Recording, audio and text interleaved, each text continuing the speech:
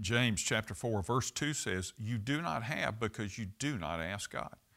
Let me ask you today, how large is your asking capacity when it comes to prayer? When Elijah asked Elisha, "What may I do for you before I am taken away?"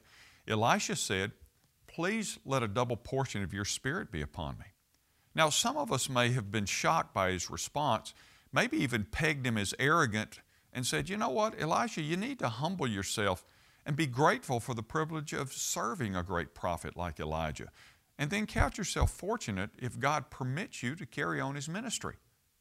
But Elisha wasn't timid, and Elijah wasn't offended. So how did it all turn out?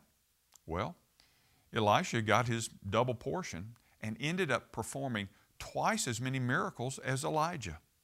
So when you pray, God doesn't say, make your request reasonable and practical. He wants you to ask largely and abundantly, not sparingly, according to James 1:5. How's this for a big promise? Only ask, and I will give you the nations as your inheritance. The whole earth is your possession. That's Psalm chapter 2 and verse 8. How is that? So take the limits of God. Think about it.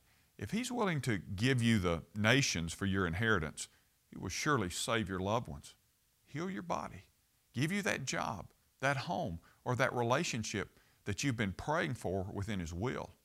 Jesus said, "And I will do whatever you ask in my name." Only 2 times in Scripture has someone said something that caused Jesus to marvel. On both occasions, it was a demonstration of audacious faith by a Gentile and someone the religious crowd thought had no right to God's miraculous provision. So the word for you today is, enlarge your asking capacity. I'm Ray Jones, and that's another heart truth for your day.